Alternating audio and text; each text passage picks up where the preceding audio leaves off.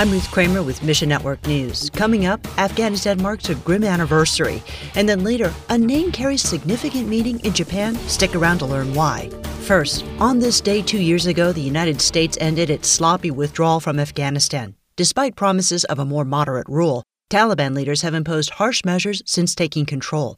A believer we'll call Mina works in Afghanistan with Global Catalytic Ministries. We've disguised her voice for security purposes. The people is tired of Islam. There is no much hope for the future here. It's so hard. The Taliban first kicked girls out of the classroom. They've since barred women from public spaces and cracked down on media freedoms. Earlier this year, officials banned women like Mina from the workplace. I was feeling sorry for myself. I cried for 2 weeks. Then God's grace opened my eyes. Mina realized. So yes, it's all bad for women. We are suffering a lot.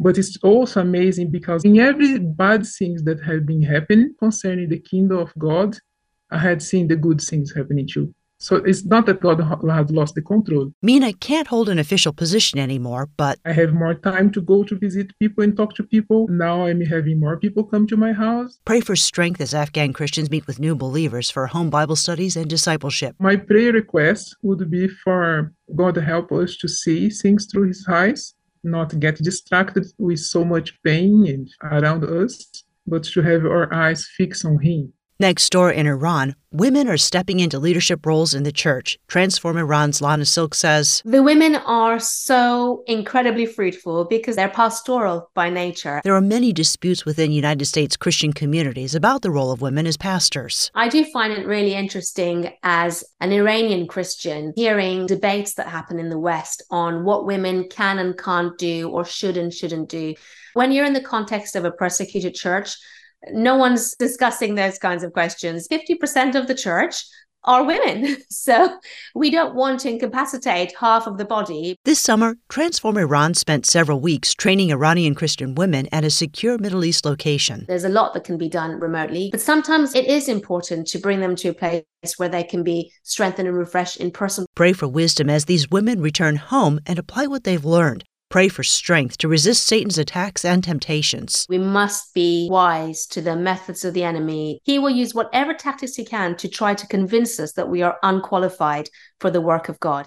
And the reality is that we are unqualified, but Jesus is the one who does the work through us. And finally, the term missionary carries many connotations. A3, formerly Asian Access, began sending missionaries to Japan over 50 years ago. Since then, Japanese Christians have taken leadership of A3's work in Japan.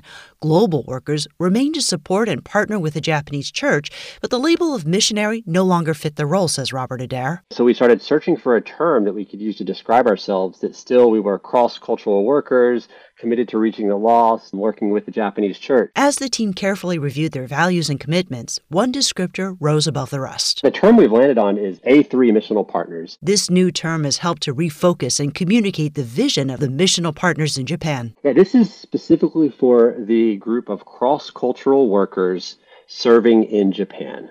So that slice of the overall A3 movement is who it's describing. So it's the folks that are sent through a strategic partnership with SIM, and we're all the missionaries. And so it's actually separate from, we have A3 Japan, which is the Japanese led stream of our A3 movement working here in Japan, and we work alongside them. So how can you find your place in the story and pray for Japan? Japan's a place that has not been responsive to the gospel, but just praying that the work, the effort of our team and others here in Japan, that we'd see fruit, that God would open hearts, and that we would see Japanese people respond to the gospel. Thanks for listening to Mission Network News, a service of One Way Ministries. We're listener-supported by people just like you. So by giving to Mission Network News, you enable us to keep the stories of God's kingdom coming. So join us here on Facebook, Twitter, or Instagram. You can also find us on Alexa, iTunes, or TWR360. And together, the Great Commission happens. Look for links at missionnews.org. That's missionnews.org. I'm Ruth Kramer.